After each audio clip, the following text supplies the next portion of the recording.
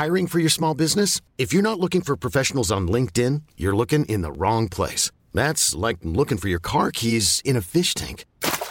LinkedIn helps you hire professionals you can't find anywhere else, even those who aren't actively searching for a new job but might be open to the perfect role. In a given month, over 70% of LinkedIn users don't even visit other leading job sites. So start looking in the right place. With LinkedIn, you can hire professionals like a professional. Post your free job on linkedin.com/achieve today. Hello, Koshi here. Before we get into this episode of The Call, I've got a favour to ask. The bigger the AusBiz audience, the more we can invest in great content and keep providing quality investment ideas to you for free. If you could just take a minute of your time to leave a review of The Call in the Apple Podcast app, it'll help keep our tribe growing. And of course, don't forget to catch up with all the best interviews each day at ausbiz.com.au. Thanks for listening. Enjoy the call.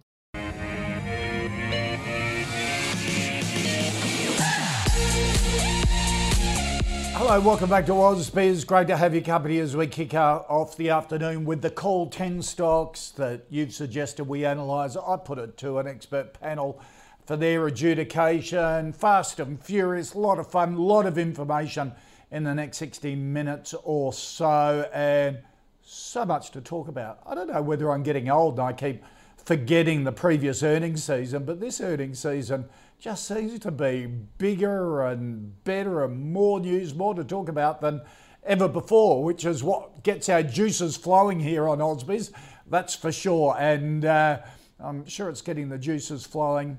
Well, maybe not the juices, but anyhow, the attention of our expert panel today. Henry Jennings from Markets Today. Henry, how are you, sir? Good, thanks, David. How are you? Good. And also Michael Wayne from Medallion. Michael, how are you, mate? How are you going? Well, I'm well surviving. I'm getting through lockdowns and the reporting season, but as Henry touched upon in the pre-show, basically tomorrow is the biggest and most busy day of the earnings season. So good luck trying to catch up with all the reports that come out tomorrow, as well as everything that's reported so far. Yep, that's amazing. All right, let's get stuck into it because we've got a lot to talk about, and I love hearing from you two. Great panel today. I choose a stock of the day, and we have so many stocks to choose from with over 20 companies handing down numbers, but you can't go past BHP and Woodside, their news that dropped overnight in the UK. BHP speeding up its exit of oil and gas, selling its petroleum business to Woodside, which will in turn create a top 10 independent oil and gas producer worth $38.5 billion. The move will see BHP exit from the UK stock exchange, and only be listed here in Australia. It's got a dual listing at the moment. Had a dual listing when it merged with BHP, when it merged with Billiton, and it comes as the mining giant reporting underlying earnings at a decade high. On the flip side, so there's BHP's earnings, profit $11 billion, underlying profit $17 billion, record final dividend of $2 a share, almost $6 billion in capex for expansion into the Jansen project, the potash project. On the flip side, Woodside first half numbers remiss despite rising 17% on the back of surging oil demand. The market is split on the plans for it to take on BHP's oil assets and questions around the value of the deal for Woodside shareholders. So that's just a summary. Michael Wayne, market really doesn't like the deal, does it? What do you think of it? Well, I mean, this sums up reporting season. There's an awful lot going on here with BHP. Obviously, they had their results, but in and around all of that, they're exiting the petroleum part of their business. They're entering potash. They're now spending, I think, about $500 million in unifying their 20-year-old dual listing. So there's a lot of different points that are probably feeding into the share price there. But looking at the petroleum and the oil side of the business, BHP really spent years building up that part of their exposure to energy. You might recall they had the shale oil exposures in the US, which they ended up selling at a large loss going back a couple of years now. they're now looking to exit completely with this deal with Woodside Petroleum. In some ways, it might be driven by ESG. That could be definitely a catalyst to it. But the fact is that the energy assets were one of the few growth assets that BHP had. Or that might be a little bit of an extreme way of putting it, but those assets were meant to have a lot of growth potential in them. But they've obviously made a decision to concentrate on their core operations, being iron ore, copper, and to a lesser extent coking coal. They will end up with a fair amount of cash out of this, and that will arm the arsenal to go out there and potentially take on another acquisition or a new deal, which always does concern me at these points in the cycle. But you do see this really across many businesses, across many different sectors, whether it's the banks or Westfield in the past. They build up these diversified operations before sort of hiving assets off over time. So it's not uncommon, but very interesting and probably a positive for Woodside in that sense. Okay, so how do you rate BHP and Woodside? Would they be buys for you on this? Look, neither of them are buys at this point. The problem for Woodside over the last 5-10 years has been, although it's had very high quality energy assets with cost of production in the lower quartile globally, they have lacked the growth assets. They've had a very mature business and very mature growth profile with declining mine lives or resource lives. So this, I think, is a net positive for Woodside because it does give them access to what are some decent quality growth assets potentially. But I would like to see them pull it off first. And BHP's done a terrific job over the last couple of years. We've got clients in there, but at this point of the cycle, it's hard to keep piling new money and chasing the price higher. We do think that iron ore potentially will continue to soften as demand from China eases and some of the production comes online from Brazil. We do think copper looks very, very good, and that's definitely going to be a positive for BHP. And the coking coal price seems to be pretty buoyant. So there's definitely some positive drivers for BHP, but at these levels, we just give both a miss. Yeah. Henry?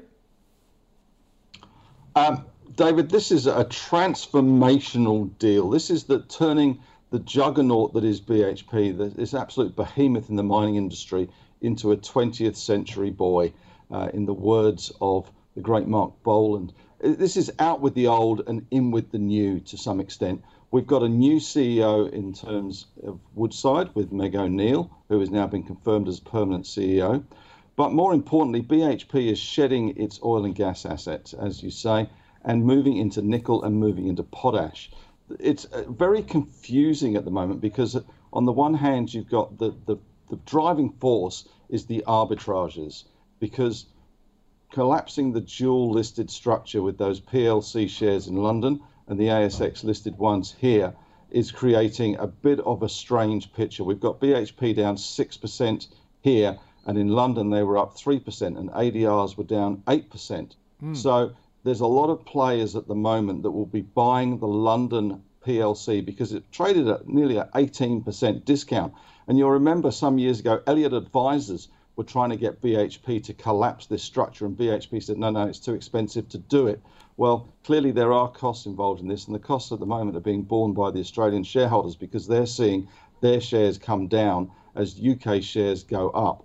We need to get this back into equilibrium because they will be pari passu, which means they'll pretty much be the same instrument in the months to come. And so we need to get this out of the system before we can make any real judgments. For me, BHP Australia is looking interesting at these kind of levels. What are we, 48.30 at the moment? Stunning set of numbers, stunning dividend. BHP very much got its mojo back, and Peter O'Connor from Shaw and Partners talked about this before, how BHP had become a Monday company rather than a Friday company. People were excited to come to work. This is a very exciting development for BHP to push into potash, to push into nickel, continuing to push into copper, and to stamp their ESG credentials and to stamp their intent in becoming a 21st century company rather than looking back at 20th century fossil fuels is a significant, very significant move for the company. And it's not going to come without some pain, at least in the short term.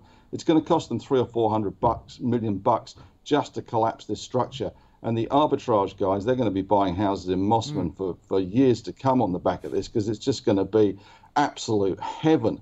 The Elliott Advisor guys must have just cleaned up being short ASX and long PLC shares. And the same thing happens in the US, of course, because those ADRs, you can break an ADR into ordinary shares, BHP, ASX shares, and similarly, you can convert ASX, BHP into an ADR. There's a 2-for-1. So they're trading at equivalent. They fell last night by 8% as people were buying those PLC, selling the ADRs and selling ASX shares. And this arbitrage is going to go for some time. As far as the Woodside deal goes, I think it's a positive deal for BHP. It's a positive deal for Woodside. They needed something. They needed to get big or get out to some extent because it's a big players game, and now they are one of the top 10 players. I'm going to wait to see how the dust settles on this one. They're both probably a hold at the moment, but I think once the dust does settle, it's going to be interesting to see how it goes from here. But BHP has been very brave, as Sir Humphrey would say. Okay, 2 questions. Henry, Woodside's been a serial underperformer, been horrible. Will this make them a star, or will they bugger this up as well? I don't know about buggering it up. I think the problem is that they've had this sort of sword of Damocles hanging over their head in terms. There's these massive big assets around that Chevron, various other players have been putting up for sale, and the Scarborough project, the FID is still pending on that one. So there's a lot of sort of pieces in this chessboard that are moving, and it requires money and capital and access to that capital. I think a bigger Woodside with a new CEO who obviously can drive a hard bargain and has ambitions beyond what we saw Peter Coleman do when he was in charge, I think is a positive for Woodside, and we may see the better days ahead for Woodside. And secondly, for Australian shareholders, listed shareholders of BHP, would you be taking advantage of the pullback as all these sort of smarty arbitrages muck the market up?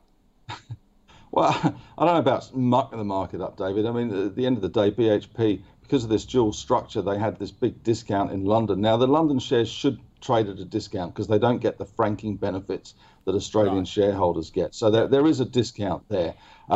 Hopefully, it will close up relatively quickly. And we saw that, we've seen a 6% fall in BHP here and a 3.5% rise in BHP in London. So that's already closed up 9.5% out of that 17% discount that it was. So it is moving in the right direction. There's probably a little bit more movement to come. And then once they've stabilized, then they can trade together, if you like. So a move in ASX will require a move in the PLC. So I think this is starting to look pretty attractive at $48 and change, I've got to say. But I'd just wait a few more days for these arbitrage boys to sort out their lines of credit and get their positions well and truly on and start counting the money. Okay.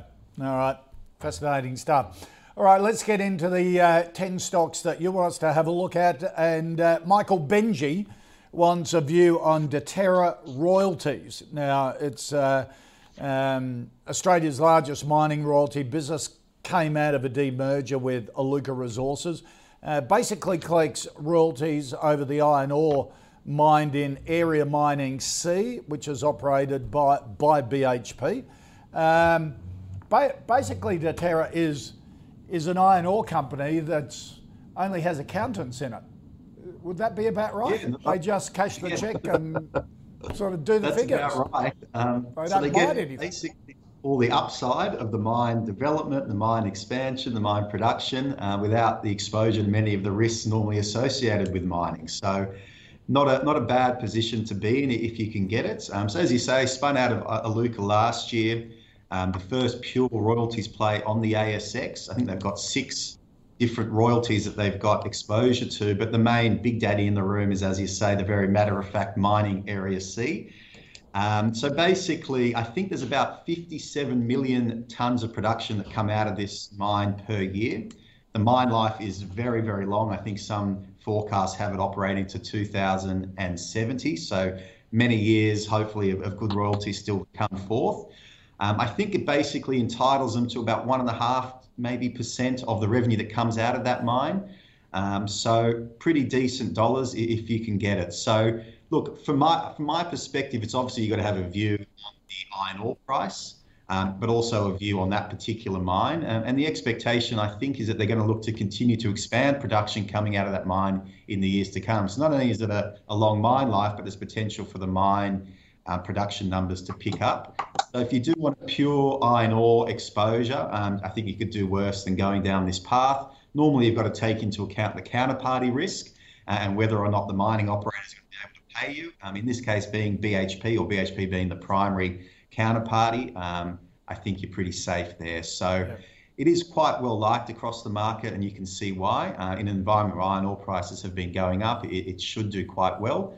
But you have to always be careful on the flip side. If we do see iron ore softening a little bit, then you've got to be careful. So from my perspective, it's a hold. You could do a lot worse than this and gives you some good direct exposure to iron ore.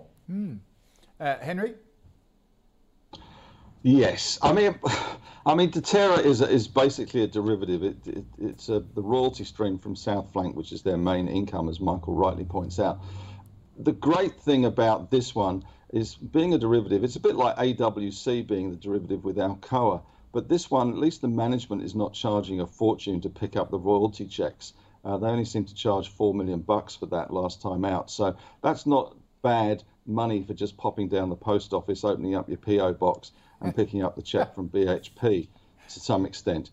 Keeping that cost down of those Ubers to get to the post office is important for shareholders, because you don't want it blowing out like it does with AWC. I've got to say, if you want this is a nice yielding play with a good leverage to the upside in terms of iron ore. But if you want iron ore leverage, why not just go to the big daddy of them? Why not just go to Fortescue? You know, they're very generous with shareholders. They're massively geared to the iron ore price, positive and negative. Deterra is geared to it, but they don't have any say in their own destiny. They are just the derivatives. They just sit there. The bloke goes down the post office, opens the door with his key, picks up the check, and cycles back to the office and says, "What's for lunch?"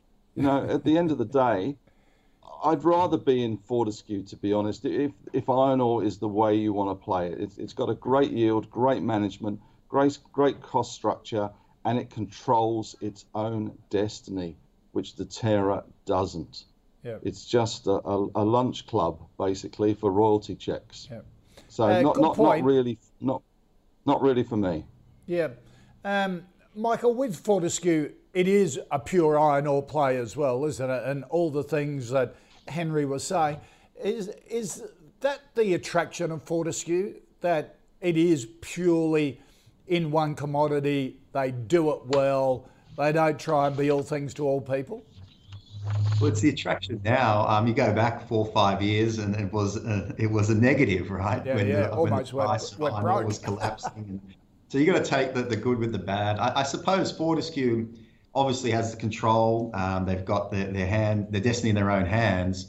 But they've obviously spent a lot of money and taken on a lot of risk to deliver those sorts of returns. So I suppose with Deterra, it's a lower risk exposure because you're not as exposed to cost blowouts, etc., from the expansion side of things. You just merely reap the benefits of the upside. So it's never going to be as high returning as something like a Fortescue, but it's probably lower risk. And that's probably the way to look at it. But I do agree with Henry that if you are going to take a view on iron ore, you might as well get maximum upside. And to get maximum upside, if your view does come off, then Fortescue would be the way to play it. Yeah, interesting. All right, we've kicked off with a bit of a focus on iron ore and BHP. And don't forget, straight after the call here on AusBiz, just after 1 p.m. Eastern, David Lamont, the BHP CFO, is joining us live at 1:30 Eastern to take us through all of what they've got planned for BHP, the rationale behind it, and insight into into the figures that have been released. So, David, live at 1:30 p.m. Eastern, which will be fascinating. All right, let's get on to our next stock. And Michael Oscar wants an assessment on Breville Group off the back of their results that were out. Sales up 25%, profit up 29%. Breville shares down though, even though it was a good result, they cut their dividend. And that would have surprised the market a bit. They weren't too happy. Yeah, look, Breville's one I've been watching for years and never bought it. Wish I had, and I think I've said that before on this show when asked about Breville. It's just amazing how, in my view, a jaffle press maker has been able to succeed so well overseas. But that's me being guilty of first order thinking, and it just shows you in life you've got to look beneath the bonnet and really do your research, because it's a very impressive business. They continue to expand at incredible rates overseas, over and above sort of market demand, which shows that they continue to win more and more market share. The recent bout of results were basically in line with the market expectations, so they delivered a clean set of numbers. Perhaps they did underwhelm the market, as you said, by cutting dividends, but that's because they are spending a fair bit on marketing, product development, so that when they enter these new markets or continue to push into the North American market, they can make the most of it. So perhaps it's the market being a little bit short-sighted in that they're not getting all their cookies at once this year, but it could really pay off for them in future years to come, because from reading the report and listening to what management is saying, the reasoning behind that is because they are, as I said, looking to really nut out high quality products, and then looking to make sure that when they enter, say, the European market fully fledged, that they have the research down pat and they've got the marketing and the development really on an even keel. So from my standpoint, it remains a hold. Of any significant pullback, it's definitely worth looking at, but I'll leave it at a hold for now. Yeah. Henry, the dividend, even though it's been cut, is going to become fully franked. They previously announced they were reducing their payout ratio from 70% to 40% on a full year basis. So that was in the market. I suppose it's that, as Michael was saying, this trade-off of executives, isn't it? Putting money into investing back in the business or paying it out to the market. Oh yeah, God forbid you actually put money into the business to make profits bigger in further years down the track, rather than just giving shareholders goodies now. That seems a very short-sighted attitude, I've got to say. The results themselves were pretty good, got to say. They are pushing into new geographical areas, including Italy and Mexico, France and Portugal, which is also a positive. They are spending a lot of money on R&D, because let's face it, you've got to make your coffee machines look sexy. You've got to make them work well, especially if you're going to Italy. Let's face it, if you're going to sell coffee machines in Italy, you've got to get that one right. Otherwise, you're completely stuffed. The problem I think that the market saw was all about supply chains, all about input costs, and all about, I guess to some extent, the chip shortage as well, and getting parts at the right place at the right time to put these machines together to make our lives in the kitchen a little bit more livable, I guess. To some extent, I think they got a little bit hard done by the market. Solly Lew is a major shareholder, Premier Investment. I think owns around 28% of this one. It can be thin, and it does have bouts of volatility. And I think we're seeing that bout at the moment, I've got to say. Starting to look interesting. And for me, between $28 and $30, I know that's quite a wide range. Okay, let's say $29 and $30. It's starting to look like an accumulate, and I would be looking to buy this one.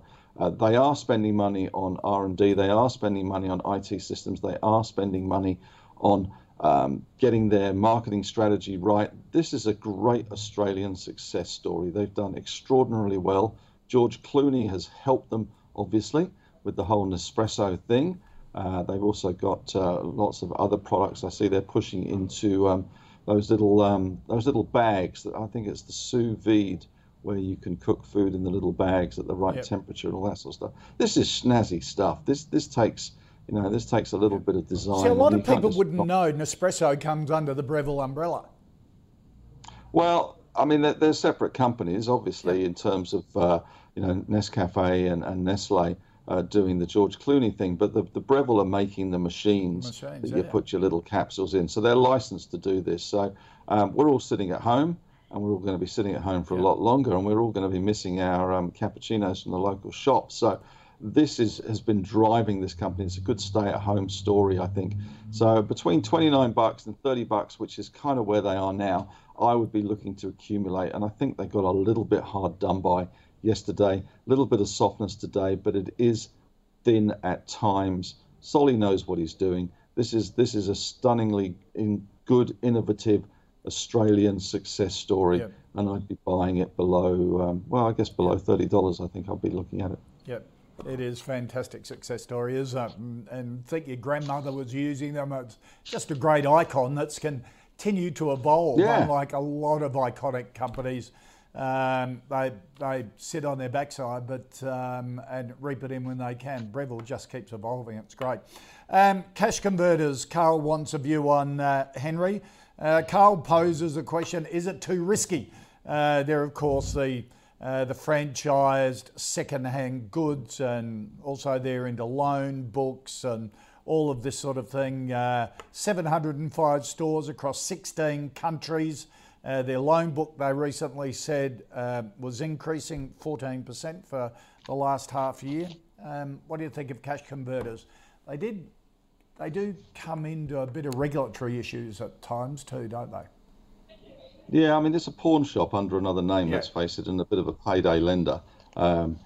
And I can't find anything that would possibly think that I would want to buy this stock. There's so many new fintechs out there that are going to be lending you money. We've got Afterpay, which obviously everyone knows about, but there's a before pay. Now, these are guys that lend you money against your paycheck, and I think Brian Hartzer from Westpac is one of the gentlemen that is behind that one. There is so much competition in the fintech space. There is a lot of competition in the retail space. I just can't see particularly any really good reason why you'd want to buy this. There's so many great stocks out there that don't have the regulatory issues, the stigma, etc., around this one. It's like the old TGA, Radio Rentals. I mean, that was another one of those businesses that just, I don't know, why would you buy the stock at the end of the day? For me, this is definitely a no. Right. Sorry, Carl, it's not for me. Michael? I tend to agree. It's very much sort of a 20th century business. When you look at their four business units, they've got personal finance, they've got vehicle finance, they've got corporate stores, and then franchise operations. When it comes to personal finance and vehicle finance, it's very hard to see how they can compete in a new age modern world. Obviously, they've got a lot of the franchise arrangements out there, but it's not a business that's got really high margins or very good metrics at all. If you look at the business over a 5-year period, the steady structural decline is evident. You look at revenue, it's lower than 5 years ago. Earnings are very, very lumpy. Margins have been shrinking. Return on equity has been falling. So all those key metrics suggest that something's up with the business. And then you do a little bit more research and you can understand why. As Henry's pointed out, there's a plethora of alternatives that have either been in the market for some time now or that are coming to market. So it's going to be very difficult for this business to make good headway going forward. And for that reason, I'll be steering clear, and it's a clear sell for me too. Okay. All right. Michael, Bianca wants a view on Alkane Resources, the gold production company, projects in central western New South Wales. What do you think of Alkane? Yeah, I must admit it's not one that I'd come across before in the gold space. My understanding is, although it does have some gold production, they've got a few different exploration assets as well, not only in gold, but in other commodities. I think they've recently extended the mine life, which is definitely a positive. But ultimately, you've got to have a view on gold, and gold has taken a bit of a hit, particularly the gold producers in recent times. Which means it's probably a time to be looking at picking up some of those gold producers rather than when things are running hot. Our preference in the gold space, probably like a lot of other people, is Evolution Mining and Northern Star. We do prefer Australian-based gold producers because they do incur their costs in Australian dollars, sell their gold in US dollars, which over the long term can be quite good. Although in this current environment where the Aussie dollar has actually been depreciating, it can be a bit of a challenge. But the fact is, we don't mind gold from a long-term standpoint. When it comes to Alkane specifically, maybe Henry can shed a bit more light because I'm not across it too much, I must admit. Henry? Thanks, Michael.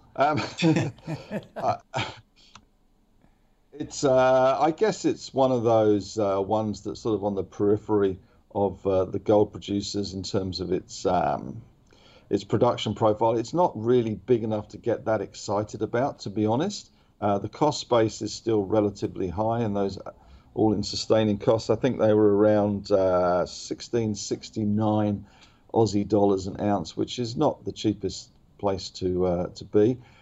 They are expanding. They have had some good drill results, but it does get predicated on the gold price, as Michael rightly points out. They had a pretty big run up to $1.20, and they've come all the way back down to below $1 again. They're starting to show some signs that maybe things are turning. And to be quite fair on gold producers everywhere, the gold price has had a couple of good days. It had a bit of a smash, but it hasn't really recovered in terms of the gold miners' share prices. It has in terms of the bullion price, which I think at one stage hit sort of 1,700 US a ton, an ounce rather, not a ton, an ounce before it's bounced back more towards the 1,800 level. So I think we got some catch up to do with the gold stocks at the moment, and maybe this one is stirring, especially on those better results they got out of Boda the other day. So there is potential here. But as Michael says, there's probably better leverage plays to the gold price. This one's got a hedge book as well, so it doesn't always get the same leverage to the gold price. I still like De Grey, which is one of my favorites. There's also another interesting one called DGO Mines, and I interviewed the CEO of that stock and the one of the non-exec directors a couple of weeks ago for the newsletter, and that's quite interesting because that's major asset is De Grey, but it also has a couple of green and brownfields projects that the market doesn't seem to be giving any value to. So that's interesting. And I think if you look at the Northern Star story, you'll notice that there was a gentleman by the name of Bill Beament who was very heavily involved in Northern Star, and he's gone off to do his own thing with a stock called VentureX at the moment, which has been doing quite well and attracting a bit of attention. So that might be one to look at. To be honest, Alkane could bounce a little bit, but I think there's better ways to play the gold price if you are a gold bull. All right. Henry Lucas wants your view on Nine Entertainment, the big media company, owns the Nine Network, of course, the Fairfax newspaper masthead, City Morning Herald, The Age, Financial Review, Domain, the Stan streaming service. What do you think of Nine? Well, because I'm talking to you, Koshi, I'll obviously have to be quite bearish on Nine.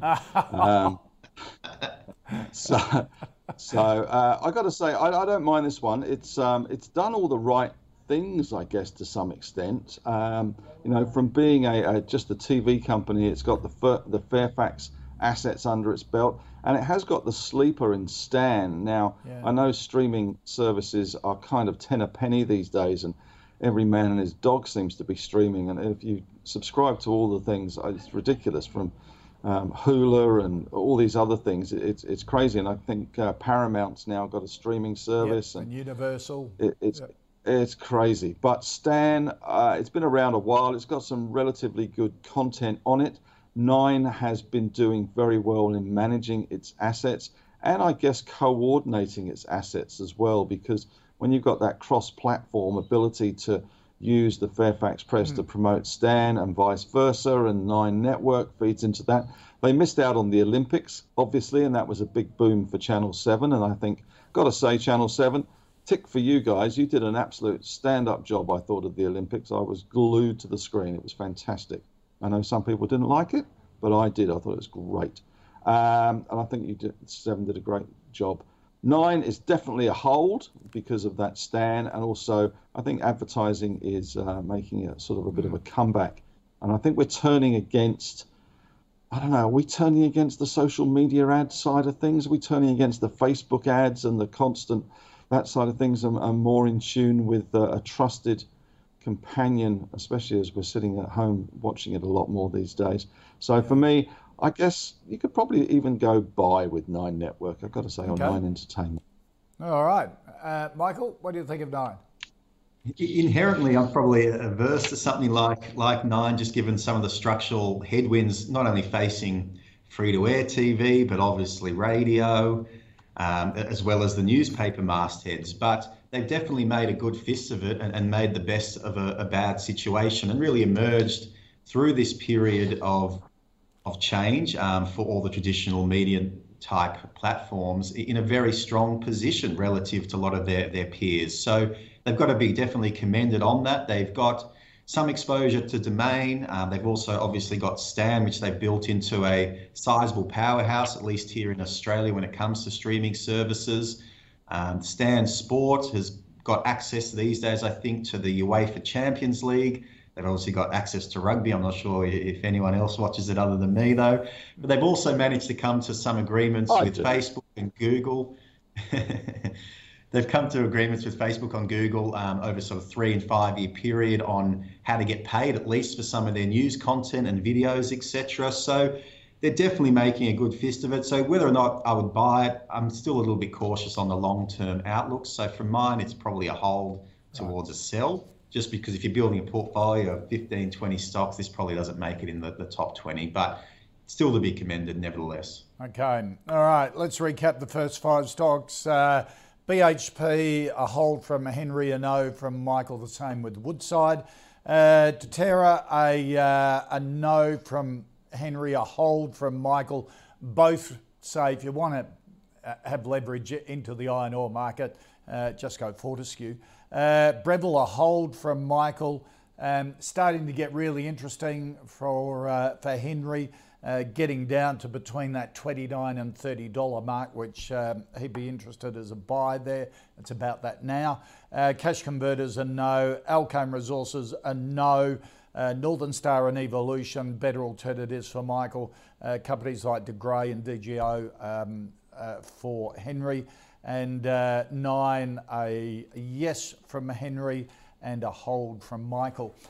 Here on the call, we've been following our own fantasy portfolio since the 1st of July last year, thanks to our partner NabTrade. Any stocks that get 2 thumbs up goes into the portfolio.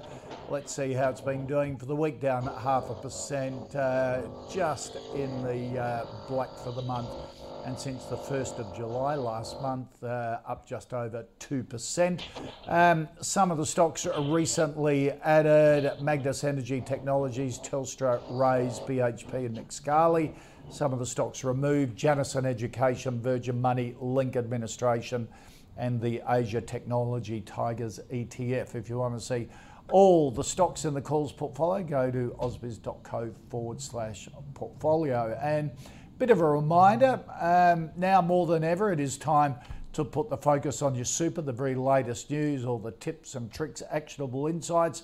Join our panel of experts as we go beyond the fees and the funds and explain simply what your super, your future means for you.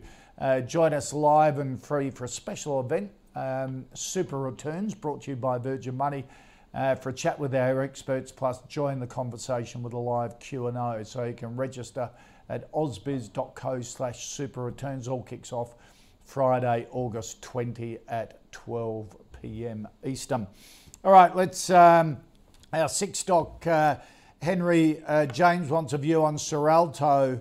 It's like a fintech, is a transaction services business that supplies business-to-business payment solutions. They've done a partnership recently with MasterCard.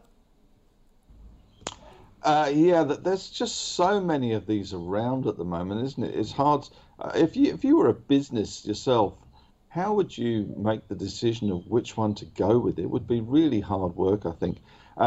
This is one of those stocks that had a mighty rise and was one of those kind of, I guess they're an Australian meme stock, for they hit 12 cents at one stage, back to 6.8 cents. They did buy a company called Invigor recently and just completed that acquisition. I think this one needs to bed down a little more. I think it had that big run from 3 cents to 12 and everyone got really excited. Then I think reality bit a little bit to some extent, and I think they've, they need to bed down this latest acquisition. They've got cash, $193 million market cap. I think they've got cash of around $21 million, so that means they won't have to raise any more, at least for the time being. But I can't really see the catalyst at the moment, and it's just hard to see how you stand out in fintech land at the moment. If you were a customer of a fintech, who would you pick? Where would you go? Whether you go the Tyro or a Seralto, I don't know, whatever your requirements are. But you get a plethora of choices, and I think this one just needs to bed down. It's probably a hold, It's one that captures the imagination of the herd from time to time. So on that basis, it's a hold, because at some stage, the meme boys will get it going again, and they'll try and run it back up to sort of 7 or 8, 9 cents. That is their want, and that is the way they go. So they won't let it go, but right. I think it needs to consolidate around this 6 cent, 7 cent level. Michael? Yeah, from doing a little bit of reading into it, there was a lot of buzzwords and a lot of industry lingo, but getting to the crux of it, it looks to be just simply sort of business-to-business transaction software and services. So it helps with point of sales, debt collection, different payments, reduces the reliance on EFT transfers. And this can help with recovery non-payment and improving efficiency of your payments by matching your cash outflows with your cash inflows, all that sort of stuff. And when looking at the actual balance sheet and looking at some of the numbers, cash receipts have been pretty good in recent times, but it's off a very, very low base. So you want to start to see their absolute numbers really pick up. You want to see revenue growth really kick in, and the revenue numbers at a headline number become very, very good. You want to start to see some good gross margin numbers. So this company's in its very early stage, but I do share some of the same fears as Henry, is in what is their competitive advantage? Do they have the size? Do they have access to the equity or debt markets to really grow at a rapid rate to compete with many of the big players out there? They do seem to be doing okay. They, as you touched upon in the intro for this business, recently signed some agreement with MasterCard, which will give them access to a whole range of customers. They've also signed an agreement with a company called Fresh Supply Co., which is basically aligned to the agricultural industry, helping them provide things like trade finance and again, just improving the operational efficiencies of those agricultural companies with a lot of their input costs and managing the payments for that and their receipts, and etc. So it can be of benefit to businesses, but there are so many out there, and I just don't see how this company can necessarily compete. So until they get some real strong numbers on the board and prove their growth, then it's hard to get excited. So a sell for mine. Okay. All right, Katie, Michael wants a view on Z Energy, and Katie asks, how does this stock compare to market equivalent? Z Energy basically imports and distributes fuel across commercial, airlines, trucking companies, mining companies. Market equivalent, would that be Viva or I suppose Waypoint if it's a REIT in service stations? Yeah, that was my viewpoint. I went and had a look at Viva and saw some of what was happening with that company and aligning it to this business, which is primarily operating, if not entirely operating, in New Zealand. New Zealand, yeah. So they've got, 208 service stations, 160 truck stops. They've got a small stake in a refining business in New Zealand as well. From my standpoint, I think this industry is facing significant headwinds long term. Obviously, there's the well-publicised move to electric vehicles. That's definitely one issue to consider. But by and large, automobiles or cars are becoming more efficient. The old school petrol guzzlers from a bygone era are no longer around as much, and the new cars are really quite on top of it when it comes to fuel efficiency. So in terms of a business like this, it's all about getting us to move our fuel consumption away from the standard unleaded up to the premium unleaded. That way they can clip the ticket and get a high margin, but it's a challenging environment for that reason. So I'll be steering clear and giving it a miss. Yep. Henry? Is the answer is that great line from Pulp Fiction. I've got to say, I didn't actually think of the Viva comparison. I was more going with Ampol, I must admit. Yep. With the refining business, with the service station side of things. That's probably more aligned, yep. It's probably been a reopening play to some extent. More and more cars travelling around New Zealand and picking up their fuel, etc. And New Zealand's just got into a 3-day lockdown, so that's not going to be helpful. And as Michael says, the EV revolution is coming. So you can see on the horizon for Z Energy that there is dark clouds brewing. So although they're pretty good in terms of yield, in terms of capital management, and EVs may not come as quickly as in New Zealand as in some other countries, to be honest, but can't see the attraction of this one. It's had a pretty good bounce off its lows, and I would say that maybe it's done its dash for the time being. it's not the most liquid of stocks either, being New Zealand based and primarily followed, I guess, by our Kiwi mates. So I would just avoid it, to be honest. Okay. Not a sell, but it's a hold for yield. Okay. Cameron wants a view, Henry, on Coles, the big supermarket chain, reported this week. Solid result, suppose you could describe it. Sales up 3%, profit up 7.5%, fully franked dividend, 28 cents a share. How do you think Coles is going? I think they're going pretty well, to be honest. It was a pretty good set of numbers. They've got a pretty good market share now. I think it was 27.1% in terms of market share. Now, I'm an immigrant to this country. I've only been here 32 years now. But for as long as I can remember, there has been this constant battle between Coles and Woolies. And I'm sure viewers will remember far longer back than I do. And it tends to be that one takes the lead and does something really special. They give away some plastic toys, or they cut their prices, or whatever they do, and they get into the lead, and the other one languishes a bit for a while, and then they go, well, hang on a second, we should do something. And then there's this competition. Coles were languishing.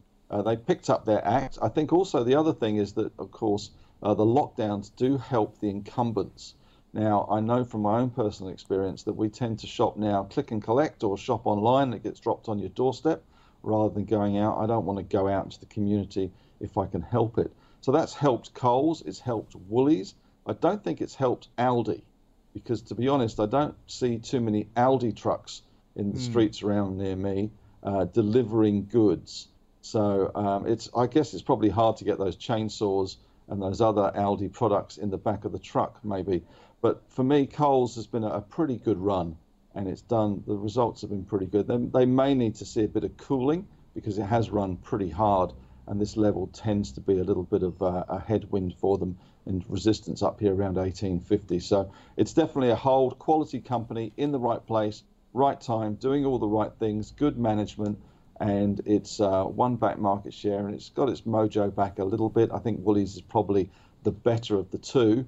But I think, in terms of their competition, the likes of Harris Farm, again, I haven't seen too many Harris Farm trucks around. I haven't seen too many IGA trucks around. Coles and Woolies will do well in lockdowns because they deliver. Yeah. Okay, so Henry obviously came to Australia as a baby, Michael, 20 years ago. But what do you think of Coles? Of course, Woolies have had all their headlines the last couple of months, have they? Basically demerged all its ESG problems with pubs and poker machines and Dan Murphy's and all that sort of stuff. So they've been active and taken the spotlight a bit. Yeah, that's it. But Woolworths is probably becoming more like Coles now in just an out-and-out food retailer. It's hard to get too negative on a company like Coles, and Woolworths for that matter, but it's hard to get too optimistic and positive either. So from my standpoint, Coles is a hold at the moment. If you want to buy it, you've probably got to try and buy it on the big pullbacks like we saw last year. Did I do that? No, but in an ideal world, that's where you'd like to look at them. Their online presence is definitely an attraction. They are definitely growing very, very quickly in that space. But looking at the recent set of numbers, it does look like they've potentially lost a little bit of food market share, not only to the likes of Woolworths, but also to some local distribution as well, believe it or not. So you've obviously had a resurgent Woolworths in recent years. You've also had Metcash, which have also got their act together. They were struggling for a long time there with the old Franklin's brand, but they've managed to really build up IGA as a third good alternative along with Aldi. And long term, I don't necessarily think that the international story is over. You might start to see more and more international competitors come into the market. The fact is the margins for Australian supermarkets are the highest in the world. They have been coming down a long way from the heady days 10 years ago, but there's potentially more room for them to fall over time.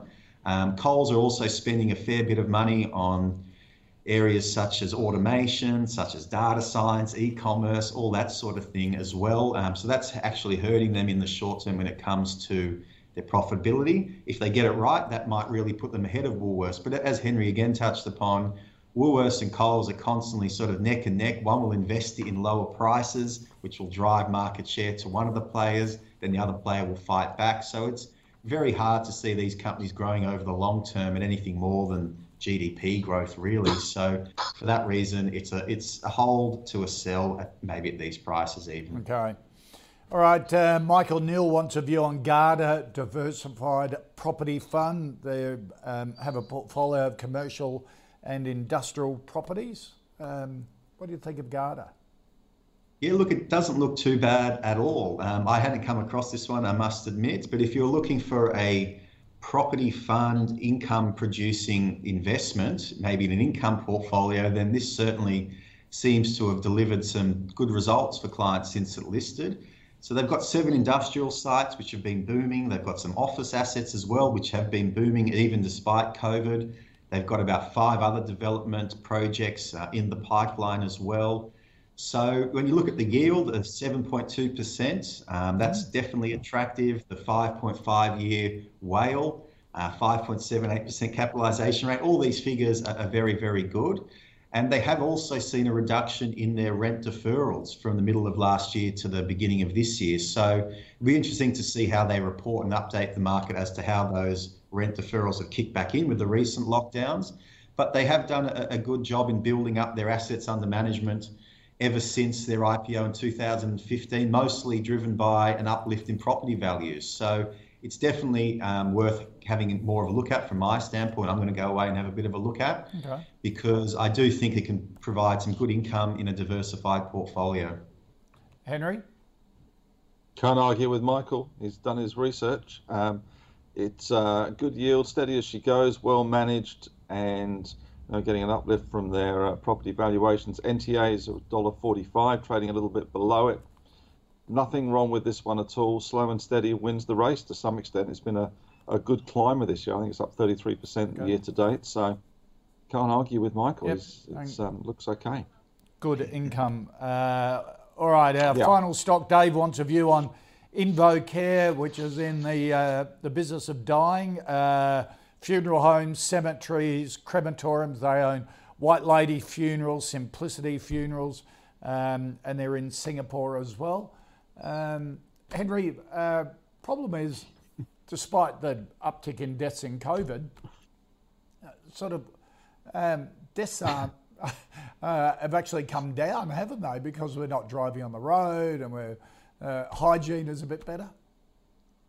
I've got to say, you're right, David. Deaths have come down, and I know that COVID, the casualties and the deaths are tragic, but it is keeping a lot of people off the roads. It's keeping a lot of people in a health that they're not used to. I can't get excited about this one, I must admit. They've tried to turn the business from basically an undertaker's into a celebration of life, building venues where you can go to celebrate rather than be sad, which I think is fantastic. But I can't cheer and get excited about an investment in basically the death industry. I have struggles with the regulation around it. I did like Propel Funerals, which is the second biggest player in the market, and that was a roll-up story. They were picking off mum and dad businesses in the undertaking business and rolling them into their business model.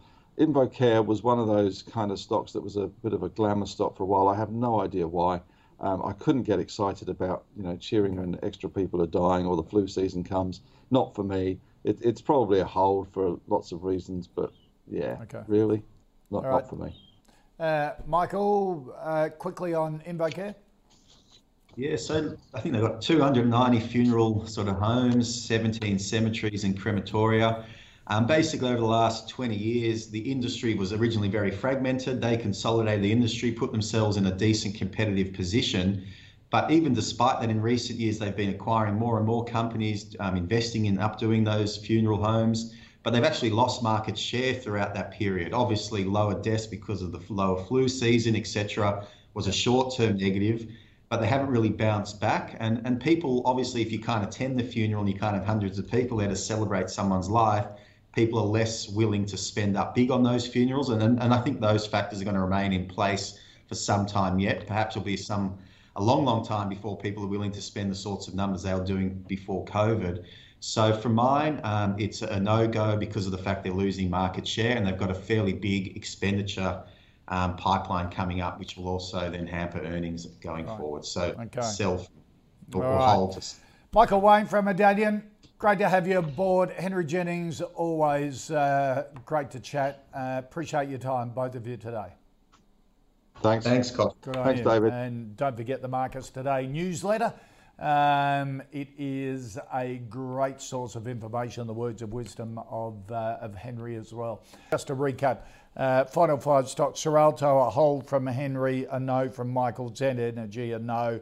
Hold from both on Coles, both prefer Woolies at the moment. Garda Property, income investor, nothing wrong with it, keeps delivering, good performer. InvoCare, a no. If you've got other stocks you want to send to us for adjudication, email us the call at ausbiz.com.au or tweet us using the @AusbizTV handle. If you want to see all the stocks in the Calls Fantasy portfolio, they're at ausbiz.co/portfolio. And just a quick note from us here at Ausbiz.